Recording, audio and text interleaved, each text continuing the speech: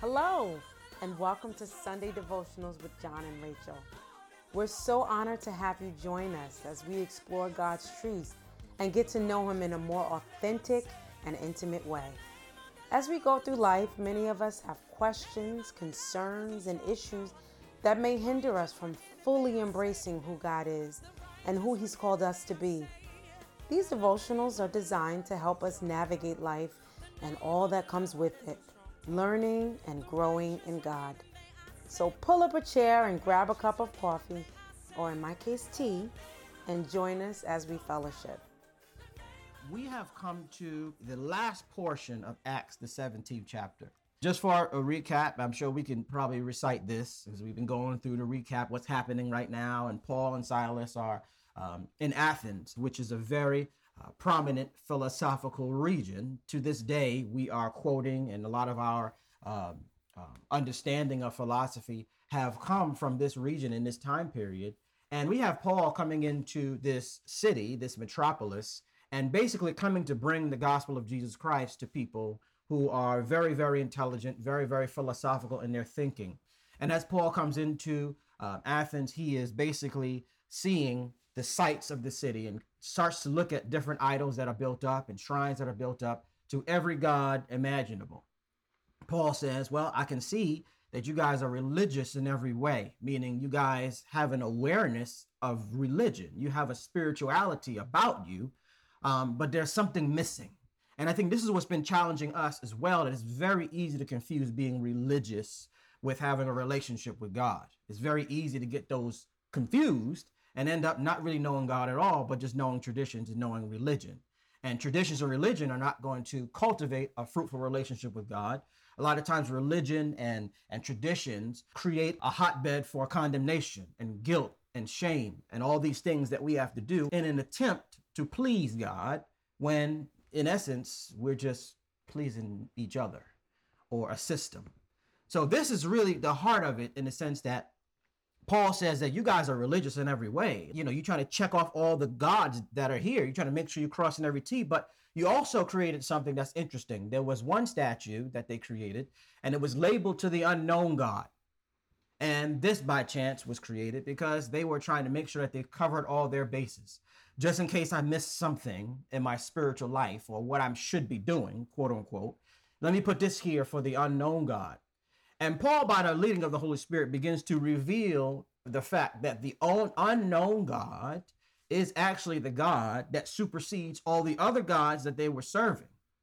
And in them understanding the unknown God, they would in turn find out what they have been seeking for in the first place. So Paul, in the 30th verse of 17, and this is the New Living Translation, and I'll read it from here. God overlooked people's ignorance about these things in earlier times. But now he commands everyone everywhere to repent of their sins and turn to him. For he has set a day for judging the world with justice by the man he has appointed, and he proved to everyone who this is by raising him from the dead. When they heard Paul speak about the resurrection of the dead, some laughed in contempt, but others said, we want to hear more about this later. But some joined him and became believers. Among them were Dionysius, a member of the council, a woman named Damaris, and others with them. So the question that we're going to answer, that we've been seeking to understand this entire series, is who exactly is this unknown God? Have we come into a greater understanding of who the unknown God actually is? This is one of the biggest points of contention, I think, when it comes to the Christian faith. The unknown God is Jesus Christ. And in order for us to understand the God of creation, we must understand the person of Jesus Christ. Okay? So there are some aspects that the Bible teaches us that corroborates the fact that Jesus was not just a man. Jesus is God in the flesh. Now, this whole series of unknowing God is supposed to show us the heart of God towards us. And in order for us to understand the heart of God towards us, God has to show us his heart. God has to show us who he is. And what better way to show us who he is than to put on some skin and to come down and live amongst us and relate to us in a way that we can relate to, so that we can both be known and know him better. This was God's idea. So Colossians 1:16 says this: "For by him all things were created in heaven and on earth, visible and invisible, whether thrones or dominions or rulers or authorities, all things were created through him," Jesus Christ, "and for him." So the first thing that we have to understand about Jesus is that Jesus is the creator. Okay. Jesus is the creator. Okay, so now watch this. We have to go back to Genesis 1:1. The Bible says, "In the beginning, God created the heavens and the earth." Okay? First verse in the Bible, most powerful verse in the Bible, the origin of all things. In the beginning, the origin of eternity, God created the origin of earth and time, the heavens and the earth. Okay? Now, in that text, that word God is the Hebrew word Elohim. And Elohim there means triune God. So that's the Father, that's God the Son, and that's God the Holy Spirit. That's the triune God. The Godhead created the heavens and the earth. So Colossians corroborates this by telling us, "For in him all things were created." Heaven and earth, visible, invisible, whether thrones or dominions or rulers or authorities, all things were created through him and for him. Now, this is a really deep concept to think about. The fact that, yes, God is in a sense collaborating with himself to create all things. Now, this is a mystery here. John 8:58 says, Jesus said to them, "Truly, truly, I say to you, before Abraham was, I am." So in order for us to understand and appreciate God, we must understand and appreciate and give Jesus the identity that he wants us to know him by. When you look at the New Testament, a lot of times when Jesus said things that would make him equal with God, they would want to stone him. Various instances in the Bible where Jesus would be walking and doing his earthly mission, and he would say things to corroborate the fact that he in turn is God. One of these instances is found in John 8:58. Jesus said to them, "Truly, truly, I say to you, before Abraham was, I am."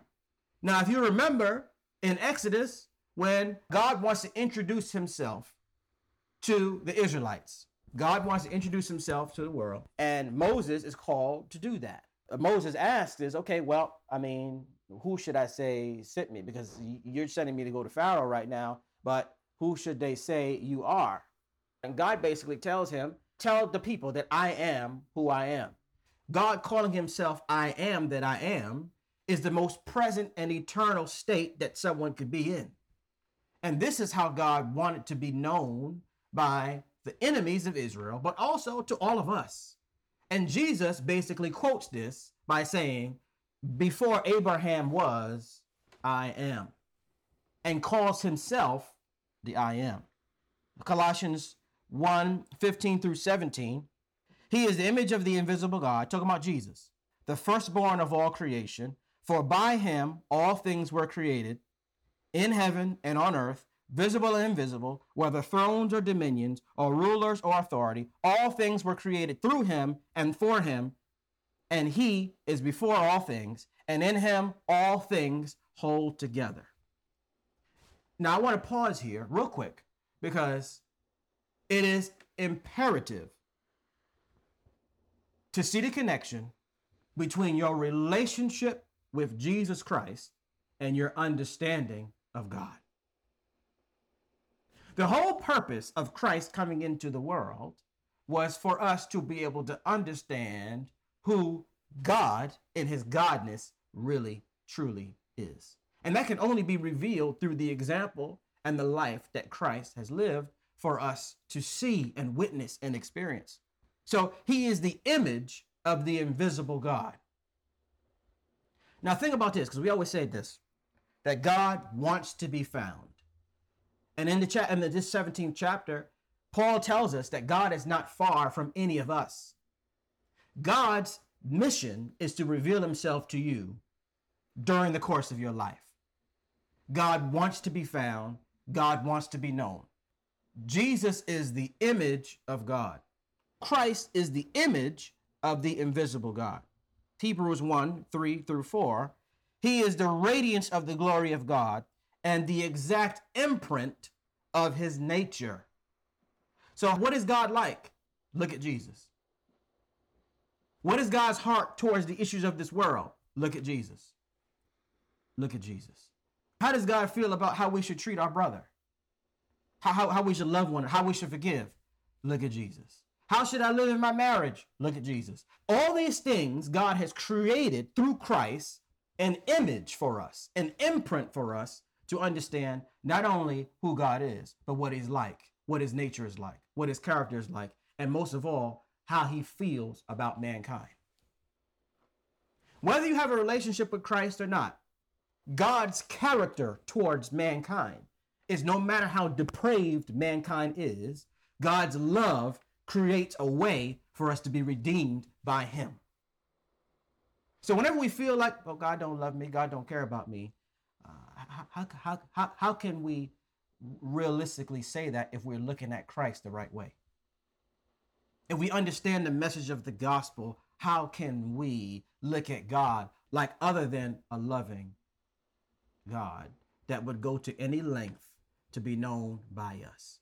That even if it meant coming from eternity down into this sin-sick world, putting on skin just like you and me, and dying for us so that we could have a relationship with him, there's no greater love than that. So he is the radiance of the glory of God. He is the exact imprint of God's nature, and he upholds the universe by the word of his power. After making purification for sins, he sat down at the right hand of the majesty of God on high, having become as much superior to angels as the name he has inherited is more excellent than theirs. We cannot minimize Christ to just the man and human side of who he is, because it wasn't the human side that saved us. It was the godness of Christ that made it possible for us to be saved. So the idea of understanding how high Christ is, how much more superior he is than the angels, how much more superior his name is, that he is the word of God personified. And we'll get into that. So Jesus was an inherited name. The name means savior. So Jesus is being defined by who he came to be for us. So if Jesus is God, then God is savior. Revelations 22:13 says, I am the Alpha and Omega, the first and the last, the beginning and the end. There you go. It's talking about Jesus. Jesus is saying, I am the beginning. There's nobody before me. I am the end. There's nobody coming after me. First and the last, the beginning and the end. 1 John 5:20. And we know that the Son of God has come and has given us understanding so that we may know him who is true. And we are in him who is true, in his Son, Jesus Christ. And this is talking about Christ. He is the true God and eternal life. So the Bible is saying that Jesus is the true God and eternal life. So there's no eternal life without Jesus, because Jesus is God. Okay? So first we're acknowledging him as creator, that in all things Christ created. Second thing is Jesus is God. In the beginning was the Word. This is John 1:1-3. And there's a lot of scriptures. John 1:1-3. In the beginning was the Word, and the Word was with God, and the Word was God. He was in the beginning with God. All things were made through him, and without him was not anything made that was made. Okay. So we remember Genesis 1:1. In the beginning, God, Elohim, right, the Godhead, created the heavens and the earth. Jesus' name wasn't Jesus in heaven. Jesus' earthly name is Jesus. He was known as the Son of God. He was known in heaven as the Word of God. Where is that found? Revelations 19:13.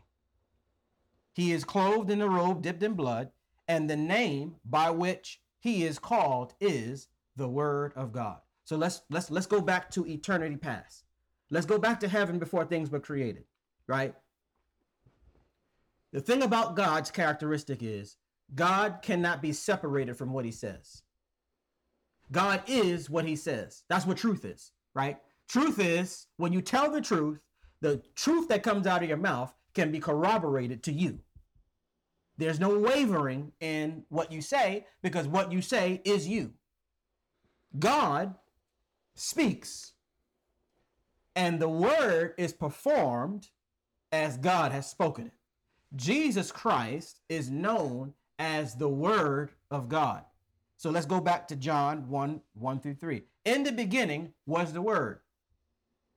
So in the beginning was what God said, the Word, right? And the Word was with God. Jesus is with God. And the Word was God. And he was in the beginning with God. All things were made through him, and without him was not anything made that was made. This is really the heart of Christianity, and this is the heart of the gospel, and this is the heart of understanding why Jesus is so important and why over 2,000 years later, there is still a religion that is being debated, and there is still this person, quote unquote, that is being controversially either defamed, mocked in society because he's God. Because Jesus is God. He is the Word of God. And all things were made through him. And without him was not anything made that was made. And I think this series is powerful because it really speaks to the unknownness of like the parts of God that we don't know and the parts of God that are fought for us to know. See, there's aspects of Christ that the shame of keeping our light on and the shame that comes with representing Christ. There's an unknownness that is a real temptation for Christians in this day. In your walk with God, if you be honest and you be really transparent, there are some environments that you go into where you don't feel like Jesus matches. Or the name of Christ will cause you controversy, or it's polarizing, or whatever. And what you have to see that is the magnitude to which God has gone to reveal himself to us should be appreciated in the fact that Christ was that magnitude. That Christ coming down is the very image and nature of God. So if you don't know Jesus, then there's no way to know God. Because Jesus is the way that God created for us to understand him. And think about the fact that we said God wants to be found. If God wants to be found, then wouldn't he make himself known? Like if God really wants to be found by us, wouldn't it be helpful if he came in our situation? Like if he really wanted to be known, wouldn't it make sense for him to step in our shoes and feel our temptations and go through our griefs and understand what it feels like to be me? This is the God that we're serving, the God that came down and died for us and lived for us and served for us and loved for us and got persecuted for us so that we might understand how far God's grace goes, so that we might understand how deep God's love runs. This image of the sacrifice, this image of the pain, this image of the heart, the giving, this image of the sacrifice and selflessness, that is the image of God, the exact imprint and nature of God. Jesus is God. Titus 2:13 says this, waiting for our blessed hope. What's our blessed hope? When we get to heaven. And the appearing of the glory of our great God and Savior, Jesus Christ. The Bible is replete with examples of sharing to us that Jesus is not just a man. Jesus is this unknown God. Jesus, yeah, the Jesus that was walking around. Yeah, Jesus that's controversial. Yeah, the Jesus that's polarizing. Yeah, the Jesus who stands for things that other people don't stand for. The Jesus that causes you and encourages you to live a life that's pleasing, and that's holy. That Jesus that challenges our character and our sinful nature. That Jesus, that is, it's beyond a religious thing. It's beyond a church thing. It's beyond a tradition thing. This is a relationship thing. Jesus is God. Isaiah 9:6 says, "For unto us a child is born, unto us a son is given, and the government shall be upon his shoulders, and his name shall be called Wonderful, Counselor, Mighty God, Everlasting Father, Prince of Peace." Now listen to that. Listen to that. This scripture is talking about Jesus, and the Bible is calling him by several names. He shall be called. He shall be known as a wonderful counselor. He shall be known as a mighty God. He shall be known as everlasting Father. He shall be known as Prince of Peace. So the question there is, even understanding how well we know Jesus, like, can we say that we know Jesus as a mighty God?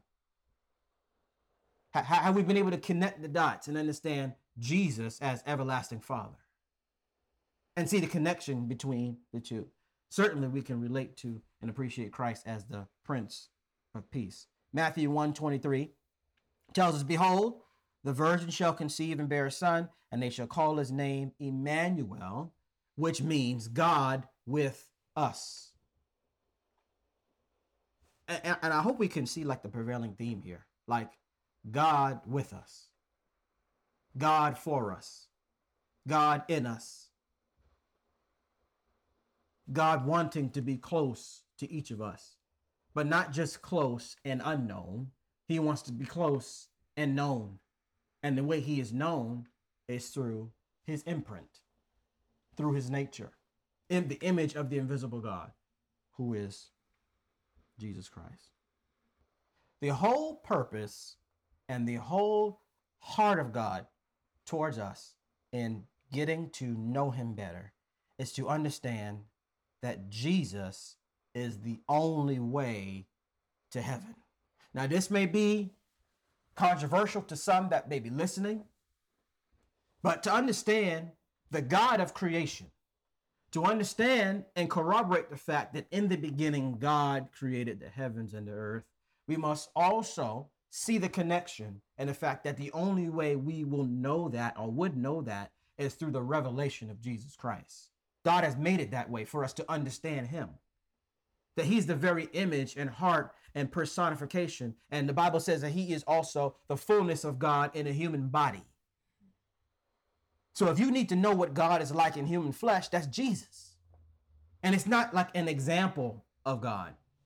It's not like a clone of God or a replica of God.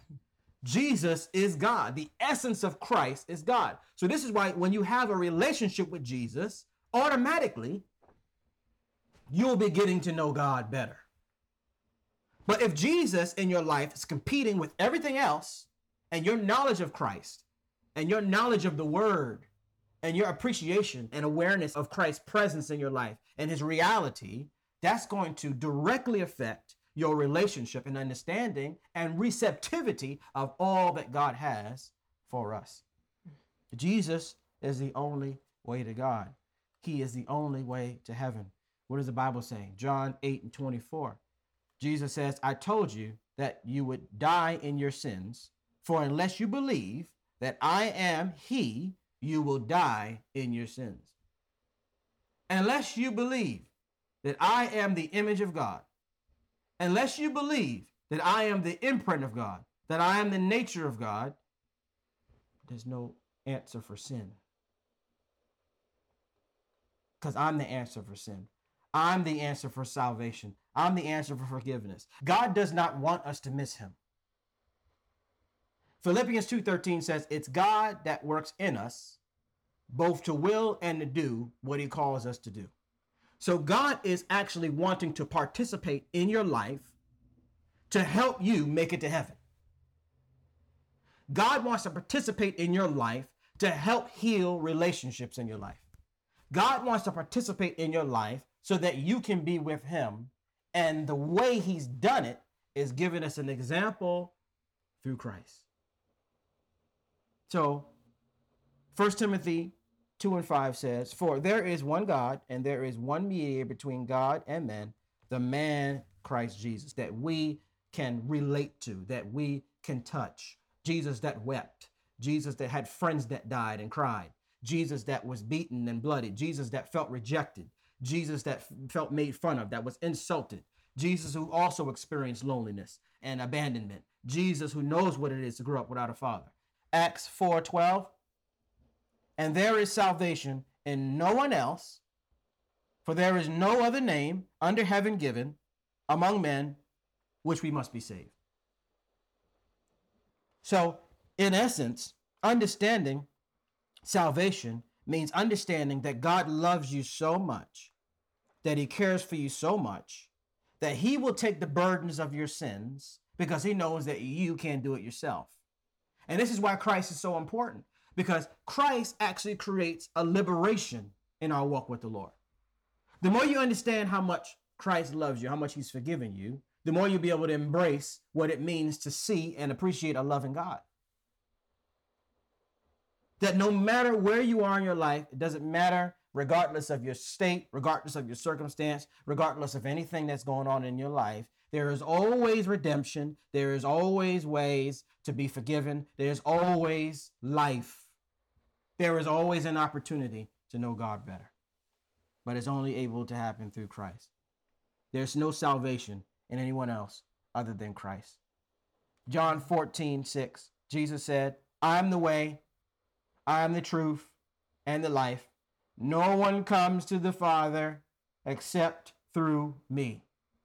Salvation in the end means that you do not have to die without God. That you do not have to die in your sins. You don't have to die without having a relationship with the Lord, because Christ conquered death. And we can go into this, and I know we don't have enough time to really go into the depth of what this is, because this is very theologically heavy. But it's my prayer that as we've gone through this series and we have gone through the different aspects of Acts chapter 17 and understanding God and understanding how untouchable God is, how holy God is, how sinless and perfect God is, and then in turn how imperfect we are and how impulsively imperfect we are, that the only way we could really have a genuine relationship with the Lord is through a relationship with Christ, who is both creator and who is also God. John 3:16. For God so loved the world that he gave his only son, that whoever believes in him should not perish, but have everlasting life. This whole thing is about God showing his love to all of us. For you to discover who God really is. That's why God is all up in your business. That's why God is chasing us down a lot of times. That's why, because he wants us to be with him. He doesn't want us to experience the life that he created for us without him. The Bible says in Romans 5:8, but God shows his love for us in that while we were still sinners, Christ died for us. God shows how much he loves you, that even when you weren't thinking about him, he created a way for one day for you to by chance discover him. So in essence, when you weren't thinking about God, he was thinking about you. Before you go, we'd like to give you an opportunity to make Jesus the Lord of your life. Romans 10:9-10 says that if we confess with our mouth and believe with our heart, we shall be saved. Pray this with me. Lord Jesus, I recognize and acknowledge that I am a sinner in need of your grace. I believe you died for my sins and rose from the dead. I turn away from my sins and ask you to forgive me and save me. I make you Lord of my life. If you made this life-changing decision, welcome to the family. We want to know about it. Connect with us online at www.thelifehouseministries.org or by downloading the Lifehouse app. We love you all and pray God continues to bless and keep you.